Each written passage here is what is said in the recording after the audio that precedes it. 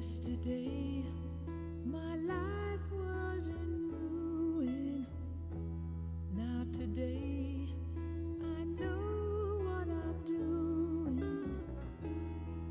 Got a feeling I should be doing alright. Doing alright. I know I'm supposed to be starting the podcast, but I'm busy smelling it right now, so I'm going to put that over to you, Manny. Well, welcome to our new studio here at Domaine de Chateau something or other. You know, we look very professional, but we still don't sound. Yeah, no, this is a backdrop. These are not real bottles behind us. Welcome to Bottom of the Bottle. I'm Andy Gonzalez. This is Adam Cataldo, and today we are in. Where are we today? We're in the Loire. We're in the Loire. And do you have any questions about the music? I do. That was very pretty. It's kind of. Sometimes we do pretty music because there's a soulful voice or whatnot, but that was particularly. That's the word I'm looking for. Pretty? Yeah. Yeah. I used it already. There you go. So that was specifically Queen from their first album, just entitled Queen, and that was their song Doing All Right. And I picked it because, well, first and foremost, when I first started doing music wine pairings, it was really Bordeaux. That was kind of the catalyst, and the left bank Bordeaux is Led Zeppelin, and the right bank is Queen because it's nuanced and layered and harmonious. I think especially when you get to some of their later stuff. But there's something about the red wines of the Loire Valley that are very floral. They're lean. That's a very pared down intro to a song, although it does pick up later. We'll hear at the end. And it just reminds me of kind of this real clean, fresh, bright, vibrant, but pretty style of wines from the Loire. It makes sense to me. You're getting. Why am I blanking on the lead singer of Queen's voice right now? Really, Adam? Really? I'm going to blank on it. I'm not going to help you either. It'll come to me a half hour from now, and I'm going to interrupt him in whatever monologue he's doing, and it'll just come. But obviously focused on his voice, right? So it's the very talented musicians in Queen, but in that particular song, it's his voice is up front, and it makes sense with both these wines where we talk about the Old World wine. All sorts of layers of flavor. Manny and I are all over Old World, as you know, and the fruit is really speaking here. Yeah, which is nice too. Which it's at the center, which it isn't always. There's a secondary, tertiary structure and whatnot, but the fruit is really shining in both these wines right now, just like his voice. Yeah, I just realized I'm gonna turn my airplane mode on, so we can. I think we should keep that in. Don't edit that out. Don't edit that out. Why not? No, I mean that's absolutely once again, you never cease to amaze me. No, you never to surprise you. To surprise me, yes. Because we're talking about a single varietal here. Both these wines are the same varietal. Today we have two wines, one from Domaine des Ormes, and the other one is Le Vin Noble de Paradis from Chinon. The other one's from Anjou-Saumur in the Middle Loire, two different districts. Both wines are focused on fruit. Cabernet Franc really takes center stage. And to me, it is like Freddie Mercury's voice. There's some austerity, there's some power, there's some tannin, there's some acidity. He let it slip. Freddie Mercury, there you go. See, I knew it was going to come out eventually. And now I've broken his train of thought as well. I know. So I've gone and ruined everything. So yeah, these are actually new wines for us. They just came in, I think, last week. And I remember when we got to taste these as a group 3 months ago. And what was really cool is that the same varietal, the same style of winemaking, different vintages, but aromatically, the structure of the wines are so different that it's kind of exciting to see what one single varietal like Cabernet Franc can do. And literally, the appellations Saumur and Chinon are right next to each other. They're not very far, but completely different animals. And this is why, we said this about Chardonnay before and Pinot before. When you say, "Oh, I love Chardonnay," or "I love Pinot," or "I dislike them," in many ways, you've effectively told us nothing, because depending on where it comes from and winemaker's intent and all sorts of other, conditions, you just might not have found the one you like yet. These two wines on the nose, I haven't even tried them yet because the noses are so compelling, are just dramatically different. Again, Manny just went through it. Same place, virtually in France, side-by-side areas, and two totally different wines. So Cab Franc can be many different things, as can Chard, as can Pinot, and every other grape variety out there.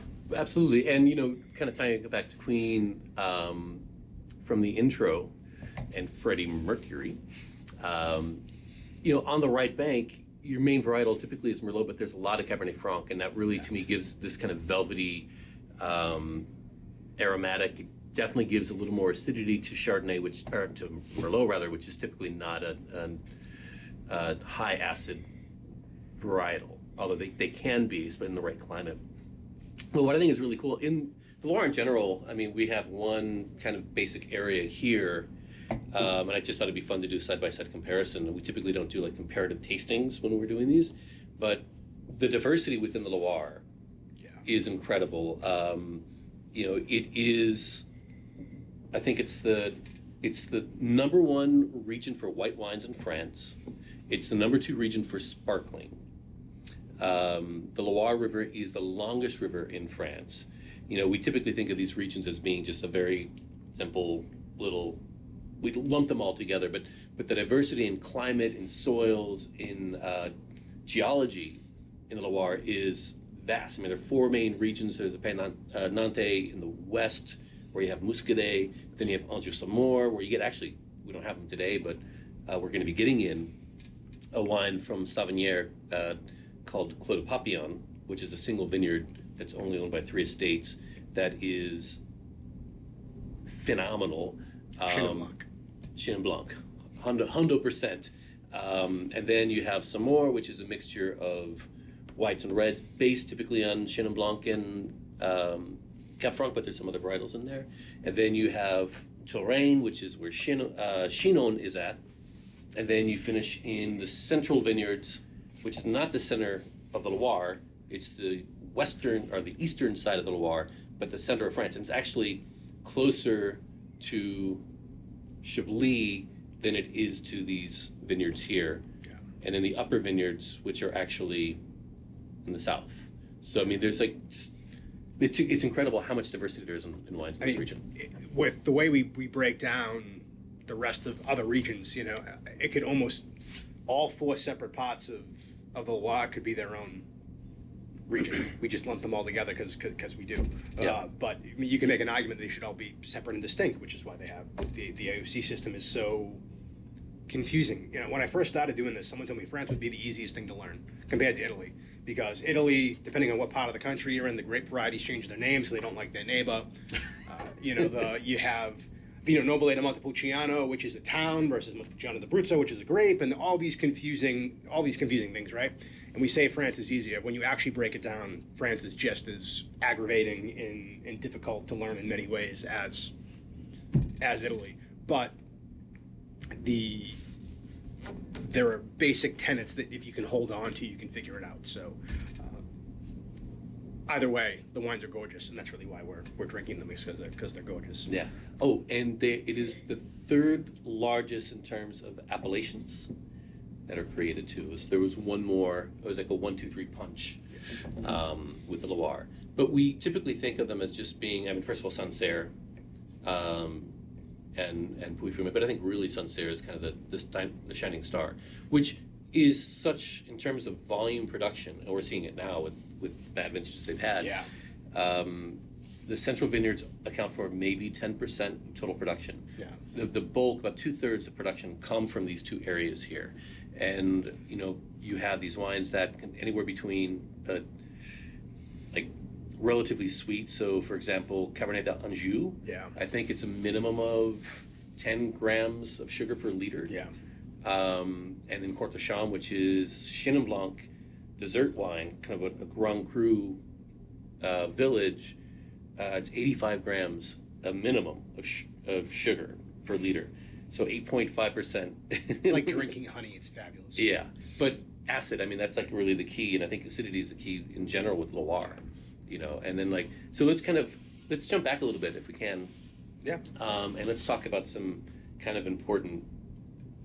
Why is the Loire an important region? And I think one of those has to do with in the 11th century when it was Eleanor of Aquitaine married Count Henri of Anjou, who became the Duke of Normandy, who later became Henry II in England, that kept like an English rule for like 300 years. Yeah. And it was like such an important trading route. If you control, I say this all the time, wine regions other than Burgundy were pretty much set for political motives. Even Burgundy, I guess, was, because it was the monks and kind of with a rift with the kings. But like if you controlled the Loire, you controlled pretty much trade from the Atlantic Ocean all the way to Paris. Yeah, exactly. And the other thing too is that Loire it's a beautiful area of France. So this is one of the places where kings built additional chateaux. So you want to build a vacation home. We talk about Provence, but they vacation in Provence. They built the chateau in the Loire. I believe the Loire actually, because of all the chateau, is a World Heritage Site as a region in totality, because there's just so much history steeped in there with the monarchy of France. There was a lot of political power that was situated there. Yeah. Beyond that, just marriage and being close to England, because Bordeaux had. You controlled a lot of trade in the Loire, but you did if you were in Bordeaux too. So there was more going on there. Remember, Bordeaux didn't have all the Dutch did not fill in Bordeaux for another 500 years after that marriage. Yeah. With Henry II and Eleanor of Aquitaine. So the history. I say it all the time. The history of wine is the history of the world. The history of anything is the history of the world, right? It just is what it is. But I think we don't view it that way, and it's really cool and unique to see how these things fit together. What about History of the World Part 1? That's a fabulous. Good movie. Oh yeah. So when you're talking about the chateau, so there's actually a saying in the Loire is that the Loire is the queen for kings, because all the kings of France and throughout Europe built these fabulous chateaus. Yeah. And then once the trains came, it changed and it became really more of a tourist destination. It is actually, I think it's the number 4 tourist destination outside of Paris, the French Riviera, and Provence. Oh wow. Which is kind of crazy to think about. Yeah. I learned that this morning. No, doing his research. That's why he's the expert, ladies and gentlemen. So like another big thing that happened actually within our second wine, within the Paradis, like Chinon, where the Paradis comes from, was in, I think it was 1426. I don't know if you know the story as a history person. If you tell me it, I will tell you. There is this is where Joan of Arc yes. Convinced. You beat me to it. Okay, well, you No, go ahead. You're on a roll. Go ahead. No, that's all I know. Right, no, yeah, this is so. So Joan of Arc, I forget who she convinced, but it was to rebel to uprise against the crown, and start the rebellion, and so there's that famous picture of her and whatnot. That entire painting, excuse me, that entire process started in the Loire Valley in Chinon. Yeah, and I'm going to bring the.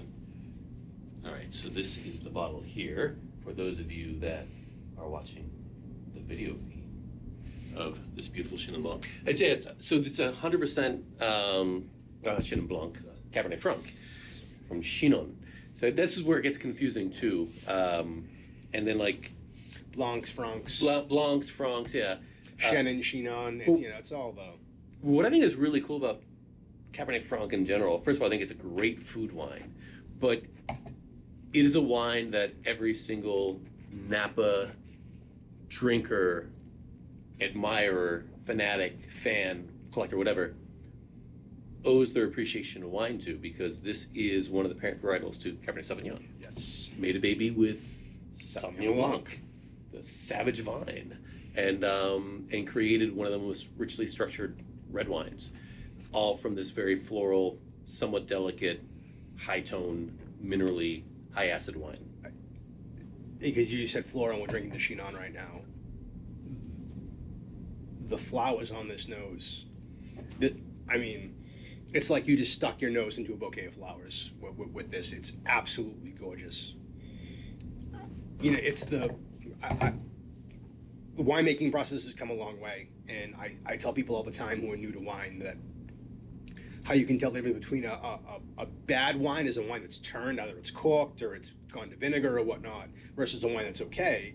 When you stick your nose in the glass, if you're repulsed by it, that's a bad wine, right? Like we've come so far with winemaking. If you stick your nose in the glass and you're like, the wine is bad at that point. You can recognize that. You don't have to be a talented wine person to do that. But when you can still have degrees of how much you enjoy it. Is it pretty? Is it fruity? Like what is it? And I mean, if you found someone who did not say that this nose was gorgeous, I mean, it's legit. It's like walking into a florist. Yeah. I mean, it's so, and it leaps out of the glass. You don't have to fish for it. It's just there as you raise the glass.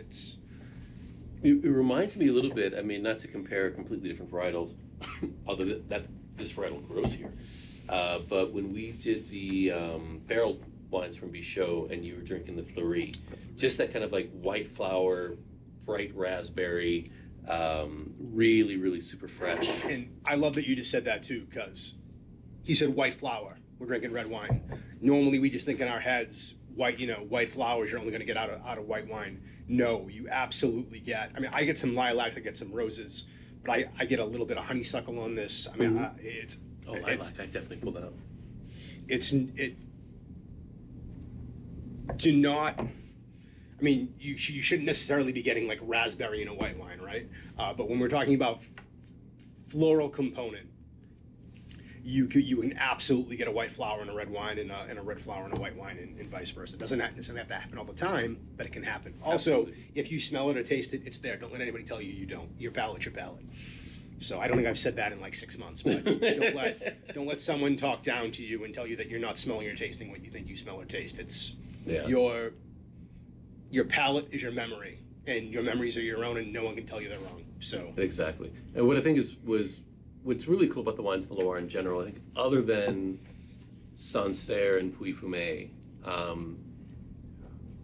when you think about what you're going to pay as a consumer, either in a restaurant or in a retail store, both of these wines are well under $20 a bottle, which is just crazy to think about. And the same with most of the white wines, other than like Sauvignon, you're looking at a $35 to $45 bottle of wine. The dessert wines here can be really expensive, but they're gorgeous. And I would say we're not drinking white today, but the white wines of the Loire, I think, can outlive Burgundy, easily, with just the intense acidity, their floral component. They do get also in this area, more in Anjou, not a little bit in Chinon, but in Anjou some more because they're closer to the Atlantic Ocean. It's a little more humid, and the soils, which are called tufa soils, which are these chalky clay or chalky limestone soils, they have a lot of water retention, and so you get a lot of botrytis in the wines, that kind of noble rot that gives it this almost like spun sugar, reduced honey kind of raisin thing. And actually, so like the Domaine de Forge, Clos de Papillon, I think probably like a quarter of that vineyard actually gets botrytis. Oh, that's cool. And they make still wines, like dry wines out of it. You don't really see that in the reds too much. And here, usually with the red wines, we're typically more sandy soils, a little more gravel. There's still some limestone, there's still a good amount of clay, which really gives a lot of acidity and finesse to the wines, but it's that gravel just off the river that gives, I think, absorbs a little more heat and can give the wine a little more fruit, which I think is what you want with a red. 100%. I think what's cool about what you said too, the Middle Loire, in many ways, the Middle Loire is home to. I mean, we're drinking Cabernet Franc, which is really important, great, makes beautiful, wonderfully complex wine, absolutely fabulous at great values, and you also have Chenin Blanc, and they might be the two most underrated grapes that we talk about. We don't talk about. I mean, you said it with the white wines outliving Burgundy. Mm-hmm. we don't talk about Chenin Blanc in that way.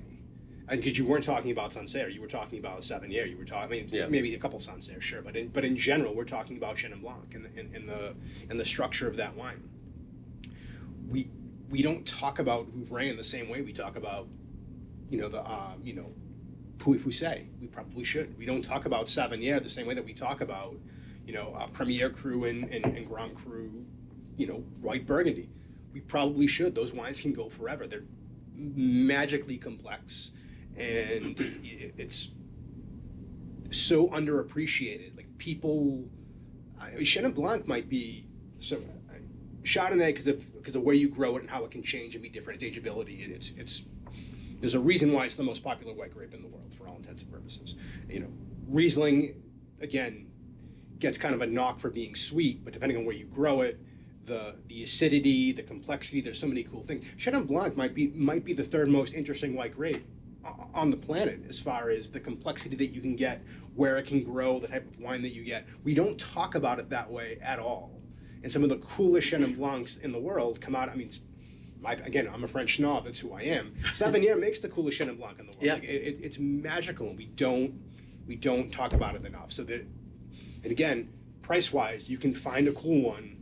As we're looking for value now with everything that's going on in the world, try one. Go into your wine shop, ask for one. Ask for one of these, because you can't afford to buy your Napa Cab is now $40 and you don't have $40 to spend. Yeah. You would love these wines. Love these wines. They're really important and they're undervalued and they're out there to be had. Yeah. You just have to ask. And what I think is really, really cool, so I did, last week I was interviewed by my friend Bruno, who is, he is the brand ambassador for Vinho Verde as the region. He's a Portuguese wine advocate. He actually works with Folio to represent the Crasta wines. Oh, cool. He's a good friend of Philippe Andre, who apparently they just had, thanks for the invite, by the way, the 200th celebration of Charles Heidsieck in New York. Steve Zeiner went to it. Didn't invite us. Thanks, Steve. Hurtful Steve. And they had Champagne Charlie there, like their kind of limited release, which I think we actually might be getting some. But so I worked with Bruno about a month and a half ago, and he invited me to come on to do a Summation Live, and we talked really more about music, I think, than anything else. But he's really into prog rock, and he's really into Tool, and he's into Dream Theater. Really cool. His family comes from, I think his mother is from Mozambique. His father is from one of the islands off of the coast of Africa. They moved to Portugal, where he was born, outside of Lisbon, and but he's a drummer, and we just had this amazing conversation. And the point that he made, we were talking about prog rock, was to understand Tool, to understand Dream Theater, which are like super geeky band. Well, Tool's just like awesome, but like every measure in Dream Theater is a different time signature, different key, different whatever. You got to go back and you got to like listen to Rush, and then you got to listen to Jethro Tull, and you listen to Yes and Emerson, Lake and Palmer, and Led Zeppelin, and then they start to make sense. And my point was that when you're talking about varietals from the Loire, Chenin Blanc, Cabernet Franc, you got to start in the Loire, and then they start to make sense elsewhere. Because if you take a Chenin Blanc from South Africa or from California, you'll understand what the wine is like, but you really get the true characteristic of Cabernet Franc in particular, I think, when you're in the Loire. Because the way the climate is, all these different subregions, the diversity within the soils, aspect of the sun, all these different things. But when you take this same grape to, the right bank in Bordeaux, it starts to act a little differently. When you take it to Tuscany, and it goes in Sassicaia, or Ludovic Antinori for his wines, Biserno, are based on Cabernet Franc. Yeah. They're gorgeous wines, and you get some of that kind of smoky aroma that Cab Franc has, but you get just a much different, richer, sweeter structure. You get a richer, sweeter structure out of California. But here, these wines are lean, they're minerally, and it really shows to me, like, what is the idea of terroir this is it right here, because these wines are different. The Domaine des Ormes, here, from Sommaranjou. Once again, both wines are aged, I believe, in stainless steel. There's really not much in the way of oak, but this wine's a little older. It's 2 years older, but to me, the fruit is a little riper. It's a little more plummy. And that smoky quality is a little more impactful, but still like a lot of acidity and a lot of tannin to these wines. I think the coolest part about all those wines you just listed, for the most part, Sassicaia, Biserno, the Right Bank of Bordeaux. When we talk about those wines, we're talking about Cab Franc as a blending grape. It might be the primary grape in the blend, depending on who's making it and what they want to do and whatnot. But 50, 60%, 70%, and so on. We're talking about 100% Cabernet Franc right now. I mean, that's terroir right there. Is they're not viewing this as a blending grape. They're viewing this as, we can make badass wine with this varietal here, we don't need to fix it. Which that might you blend to make a better wine for all intents and purposes, right? Is that whatever you're getting, you it might be fine, but you think you can make a better wine if you mix around and mix barrels, and it's why you mix vineyards and why you mix plots and so on. And it's totally cool. You're trying to make a better product for all of us. They're saying here, no, we don't need to. We're at the spot where we can make Cabernet Franc by itself be its best expression, and we don't need Cab Sauv to make it prettier. We don't need Merlot to make it prettier. We don't need anything else to bring life to this wine. And in California, you will see a few 100% Cab Francs. They exist. Yeah. But even with those, I would say you're going to find a splash of Merlot or a splash of Cab in many of those instances, just to even it out. This is the spot where no, we're good. We don't need any of that. And again, that's terroir.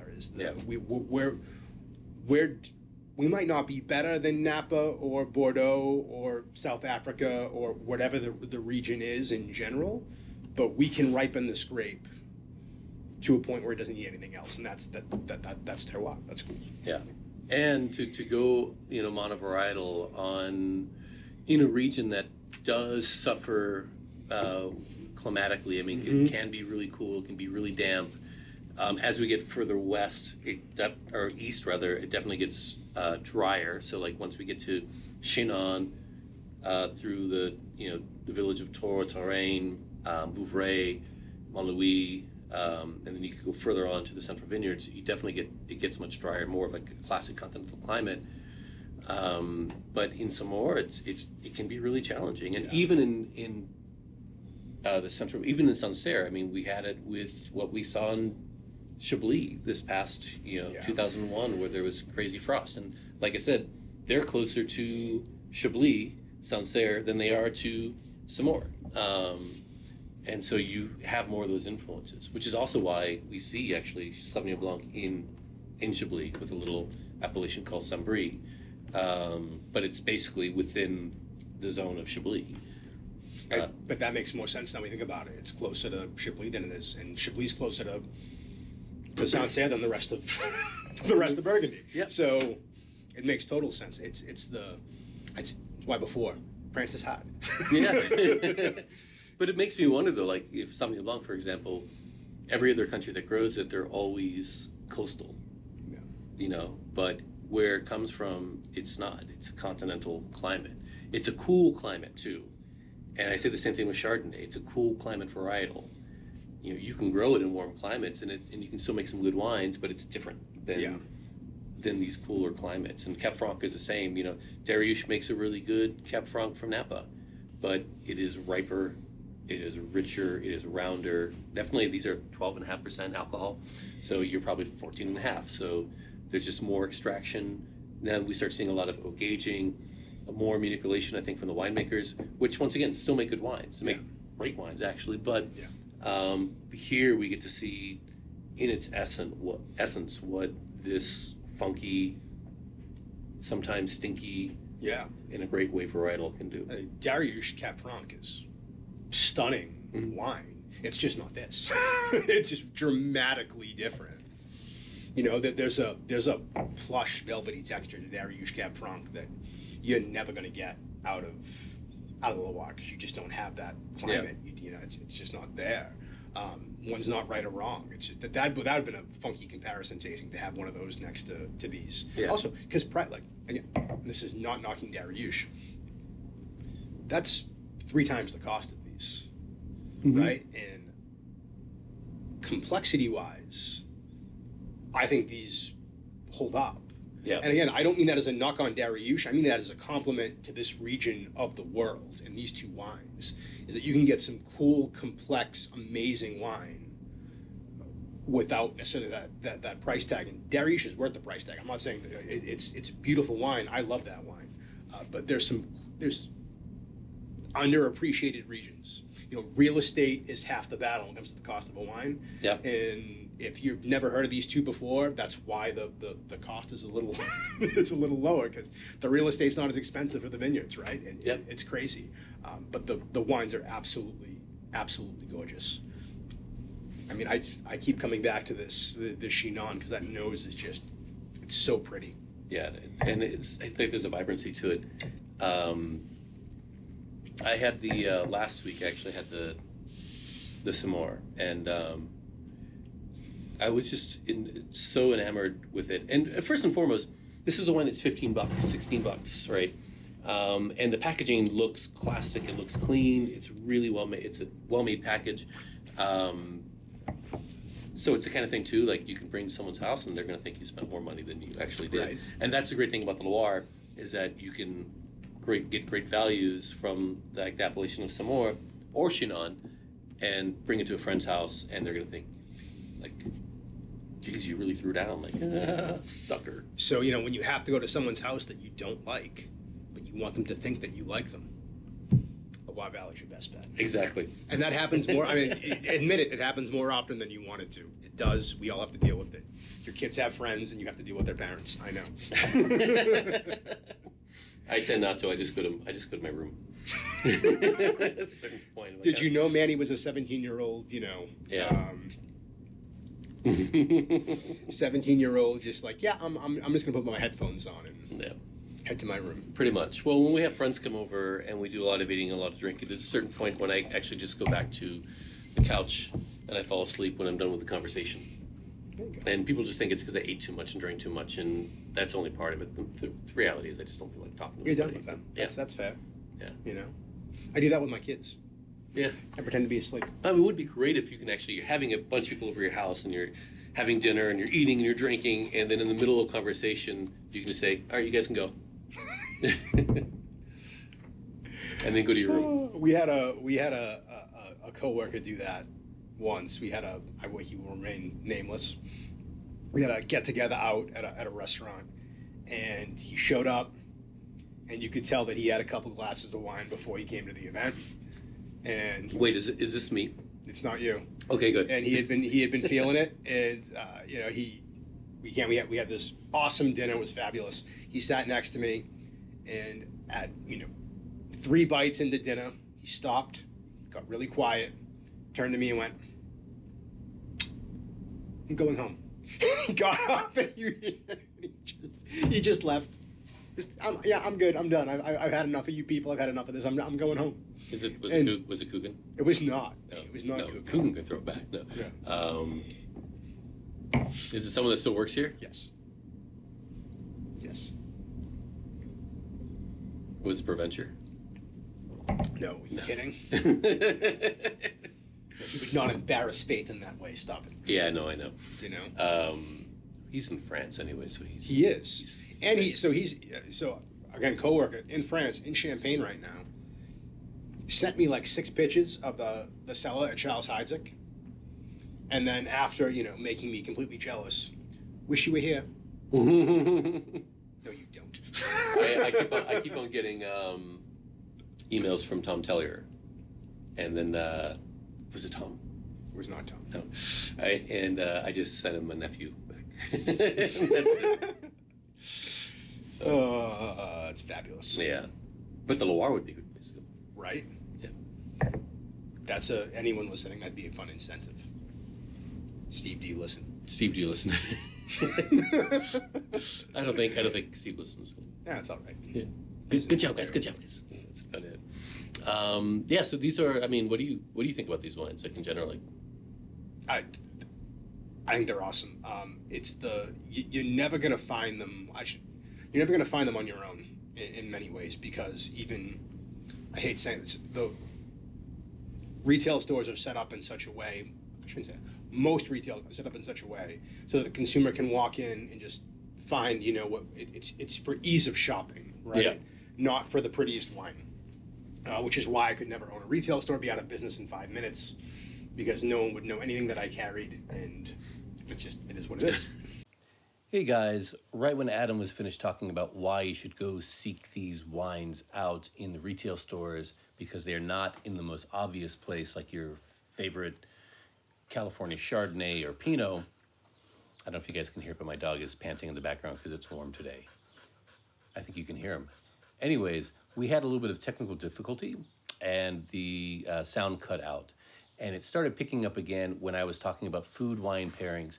More specifically, how sometimes it's counterintuitive, because the big, rich, heavy dishes we often pair with big, rich, heavy wines. Those big, rich, heavy wines come from places like the Mediterranean. They come from places like California, where the food is actually very clean and very fresh and very light because they have access to beautiful produce all year round. Contrary to popular belief, in the regions like the Loire or Champagne or Germany for that matter, the dishes are big, rich, and heavy. It's not simple salads all the time with your delicate Sauvignon Blanc or Cabernet Franc or Riesling. It's a lot of braises, it's a lot of rich, heavy cheeses. And that's pretty much where I picked it back again. The cheese I was talking about that I couldn't remember is called Lazy Lady Farms out of Vermont. It is baller. Go buy that cheese. So, they might have some like stews and things like that, but it's very seasonal because you can grow seasonally in the south of France. You can't really do it here. So in the wintertime, it's a lot of braises, and the cheeses are these kind of rich, creamy, fatty, salty cheeses. Goat cheese that works. Soup actually had this last week with this goat cheese. Came from Vermont. I forgot what it was called, but it was a Loire style goat cheese that I left out because it was a really warm day, and it was literally like soup in a little bowl. And it was all I did the entire day beforehand, because I basically my lunch before I did my thing with Bruno, I got some baguette, I had some jamon iberico, I had a little bit of an orange marmalade, and I had this funky, salty, gooey French cheese, and I made a sandwich out of it. And I had it initially with my Sauvignon, and then had more of that with this wine, and it was just like super money. So they're like super friendly, food friendly wines. I mean, this, not so much the Chinon, maybe with the Chinon.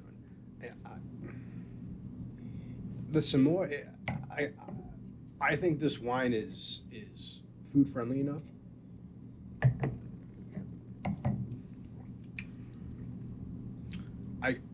I would drink that with a Reese's peanut butter cup. Like, I think it will work. Like, it's got it'll cut through the fattiness of that peanut butter sugar middle, right? Like, it'll cut through that and balance the sweetness. And I normally like pairing wine with candy is one of those things you find at Halloween, and it's kind of cutesy and whatnot. But that's how diverse I think that the structure of this wine is that it will, like if you're home and you need a sweet fix and you get a Reese's like floating around, like, indulge yourself, man. Like, I might get one out of the vending machine after this and do it just to see, like, because I thought about it 10 minutes ago, like, I could have a Reese's with this. I could. It would kill my wife because she's allergic to peanuts, so I won't actually do it. But in my mind, what I remember it being, yeah, that would work. I mean, that's a really crazy way of saying it. I think it will go with a wide variety of foods. Don't be afraid. Yeah, and like going back to even the wines are pretty tannic. Like, they're not. It's not like soft, simple wine. Yeah. It's just that there's not a lot of like intense like ripe fruit in the center of the palate, so you get hit with an aromatic. You get hit with some more of like a fresh fruit kind of thing to it It's a little bit of aging to it, so maybe a little more concentrated, but not that much. But then you get the tannin and the acidity that like really envelops your palate. But having this with, I mean, you think about like where people come from. The wine was meant to go in some way with food.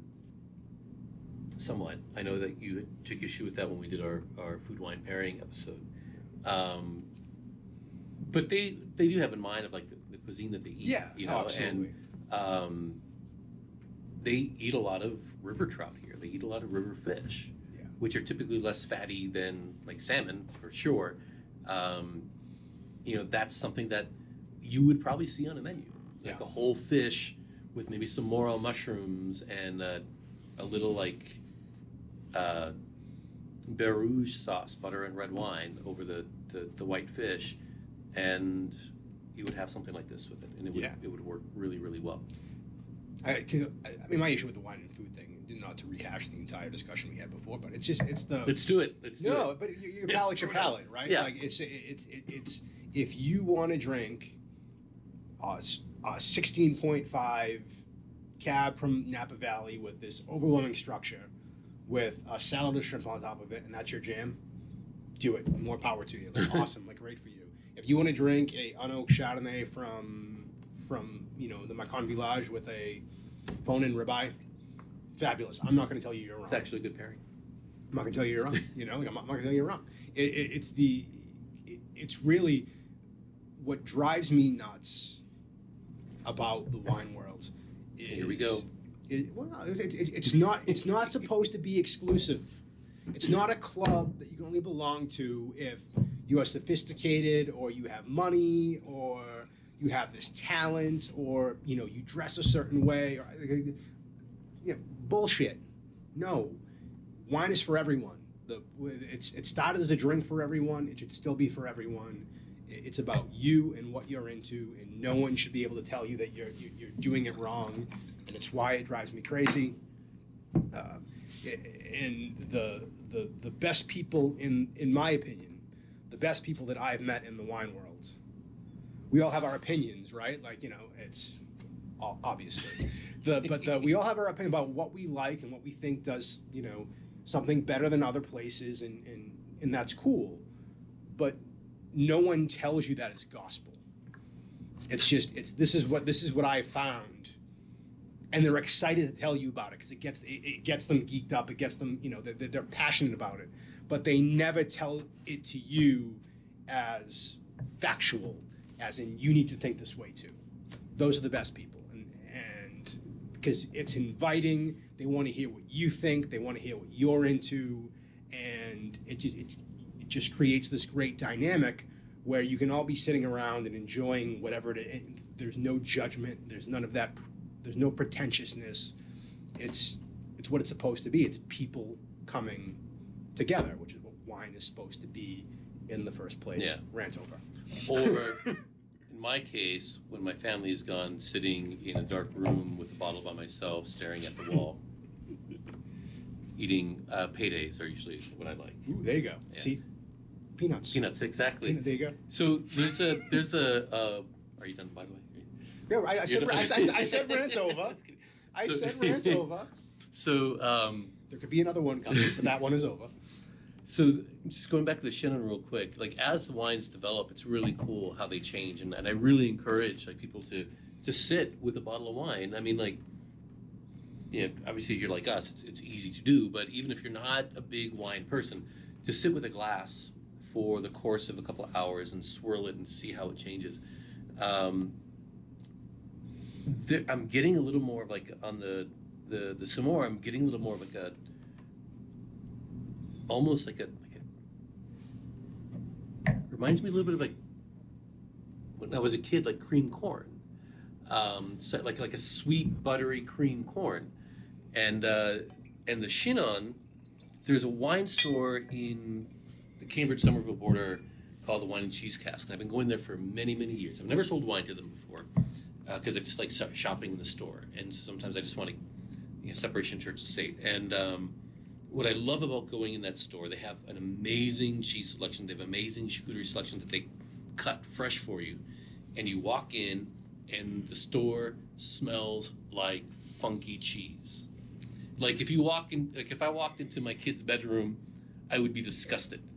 But if I'm walking into a cheese store, I'm elated. So to me, it's like walking into that kind of like funky, earthy aromas of the Shino now reminds me of like walking into the wine and cheese cask and walking in.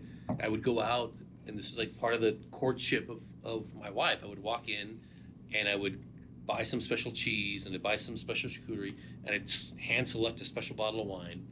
And this wine smells like that store, like every part of that store. It's really cool. That's awesome. Your palate, your memory, on display right there. On both those, it's fantastic. Which is why you're never wrong when you smell it. Which is the coolest. Like, and that's what it should do. It should like take you to someplace, and I mean, like, so what got me into wine was it wasn't the White Zin. Debatable. That got me into willing to approach wine. But what really clicked, I was working at this French restaurant in Boston, which is still there, called the Zigamot, and we were in what we call the caboose, which is like this little small room, like a quarter the size of this, that the servers would go and sit and complain about customers and managers, and sometimes sneak wine in. And I was in there, and the sommelier at the time, Jeffrey Fallon, who I think left the wine world altogether, but is out in Western Mass now, handed me a glass of wine. He goes, "What do you smell?" And it was Sancerre. And I said, this is not going to make sense to anybody in this room. This reminds me of the shed behind my grandmother's house in Hermosillo, Mexico. And I didn't know why until my wife and I went to go plan our wedding. And we got to my my grandmother's house, who passed away. My aunt lived there, who's later passed away, but like that was the family home that we used to go to when I was a little kid. And they met us outside when we finally arrived, and the whole street is lined with lime trees. This must have been 2003. The whole street's lined with lime trees. So when we get out of the car, you just smell lime leaf everywhere. That's a smell in Sancerre. Yep. The next morning, she made some fresh tortillas and Mexican chorizo and coffee. And there was this little kid who I'd never met before in my entire life. He was somehow a family member of somebody, I don't know, but he was like 8. I hadn't been there in 20-something years, and I was already like 32 at the time. And is that right? I don't remember. No. Yeah, 32, 33, something like that. And I went outside, and we were playing soccer in the backyard. There's a little patch of grass, and we're kicking the ball around. You can smell the grass. But it was also dusty, and the dust is coming up. And these are all smells in Sancerre. There was a mango tree in the backyard that was super ripe because they were picking mangoes off. That tropical fruits that smell in Sancerre. The shed behind her house, I shit you not, was made of limestone, which is the friggin' soils of Sancerre. And in that shed that I used to play when I was a little kid, there's a big, giant industrial sink basin. And they used to wash my naked body in this basin when I was a kid. In fact, it was the woman who would help my grandmother clean. Her name was Maria. I was in love with her. She was my first crush. I was like 4 or 5 and embarrassed. She saw me naked, but she was like beautiful. And but next to that little sink basin, or giant sink basin, was a box of powdered Tide soap that smells like Fun Dip or Lick 'em Stick. Like it's not, doesn't smell like the liquid crap. Like the powdery soap smells like Fun Dip. It smells kind of sweet. And like all of these things, I was like, holy crap. This is why that Sancerre brought me here. And it made me feel like I brought back being a child. But like these memories are so encompassed in what we smell, what we taste. And that's why I do what I do. How about you? I'm throwing down. No, it's why wine to me has always been so appealing. Is that, it takes you someplace else. I mean, the Loire, the old world, right? Where it's labeled by place, like what we're drinking right now. The idea is the wine is unique to that place, and when you're drinking it, you'll be taken there when you have it. I've never been to Chinon, so I'm not going to be taken to Chinon when I drink this wine, but I'm still taken somewhere because there are memories that are evoked again. So I have a lilac bush in the front of my house, and the first thing that I thought when I smelled this was, oh my God, like this is my lilac bush for the 4-week period where it's in bloom, and that's cool. The wherever it takes you is it's personal and it's unique, and it's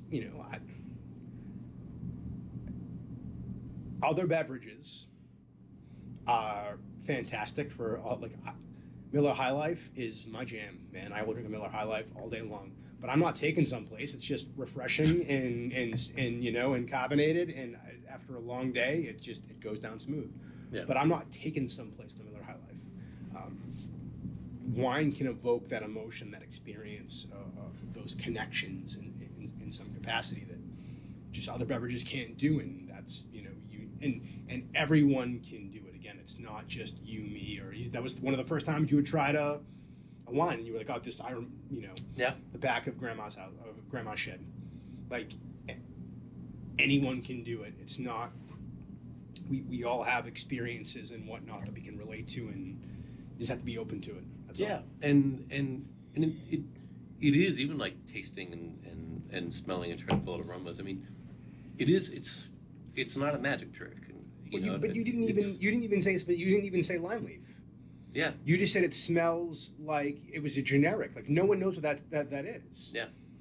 Like the person next to you might have said lime leaf and mango and Tide soap and whatever it was. Yeah. And you'd have been like, oh yeah, whatever. You already made the connection. You don't have to. No, the person next to me said it smelled like the workbench at their grandfather's farm. And they didn't say that at all. No. So they were just trying to one-up you. Yeah, exactly. That's all that was. Well, to me, it smells like the time I was on the moon. Yeah, take that. No, but it is so true. Like that all these things are so personal. And by the way, I'm so jealous about the lilac bush because I want to have. That's my favorite. My favorite time of the year is that first weekend in May when lilacs are in bloom and they're everywhere. And I do not have a green thumb. I can kill mint, which is impossible to do because mint is like a weed. Fabulous. But the smell of flowers to me is such a beautiful thing. In fact, many years ago, I have a good friend, woman Kate Munson, who wanted to learn about wine.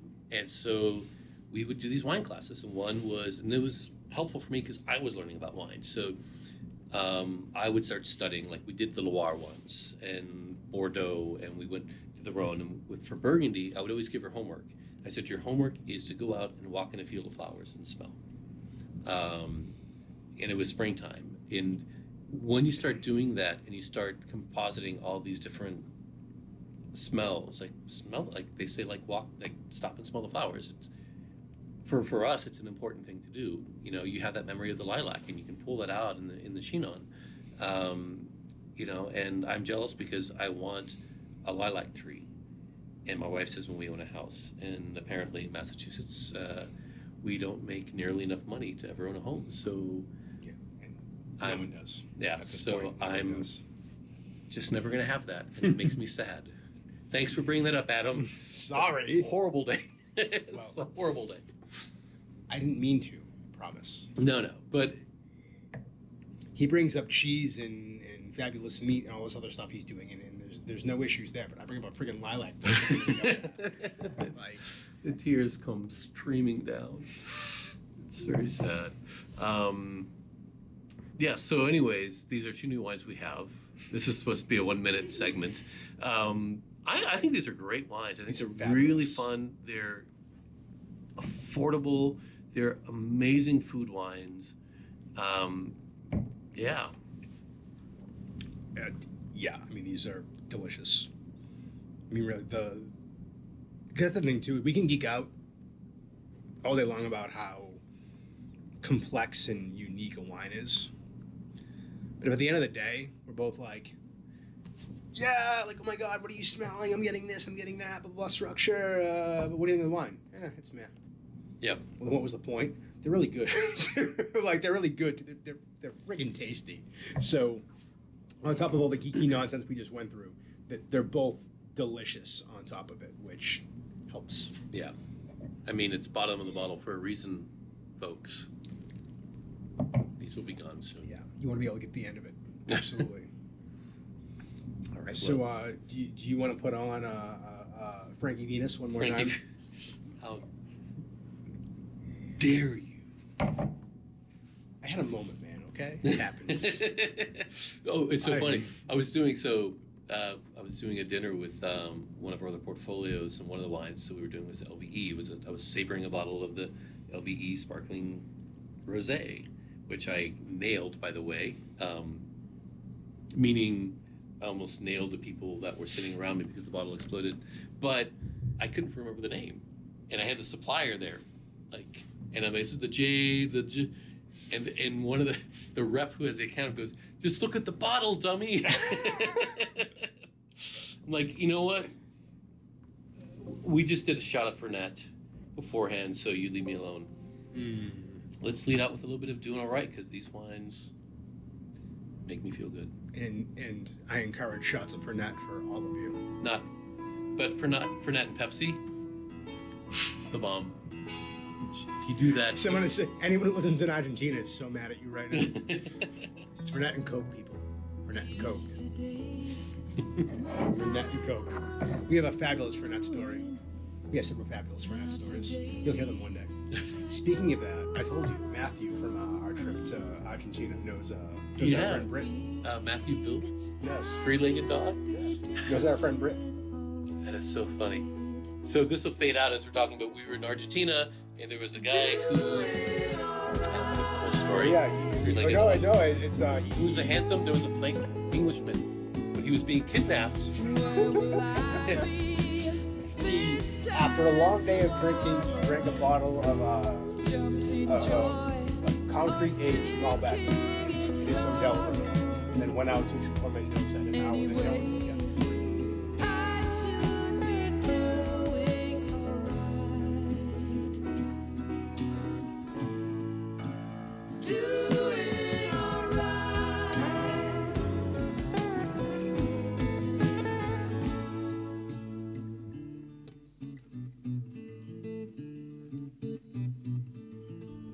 Should be waiting for the sun,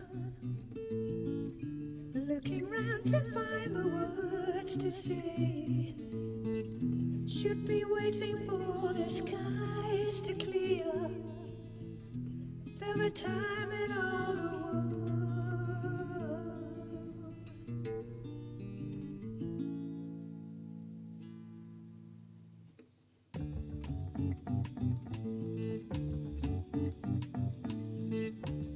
Be waiting for the sun. And anyway, I got to hide away.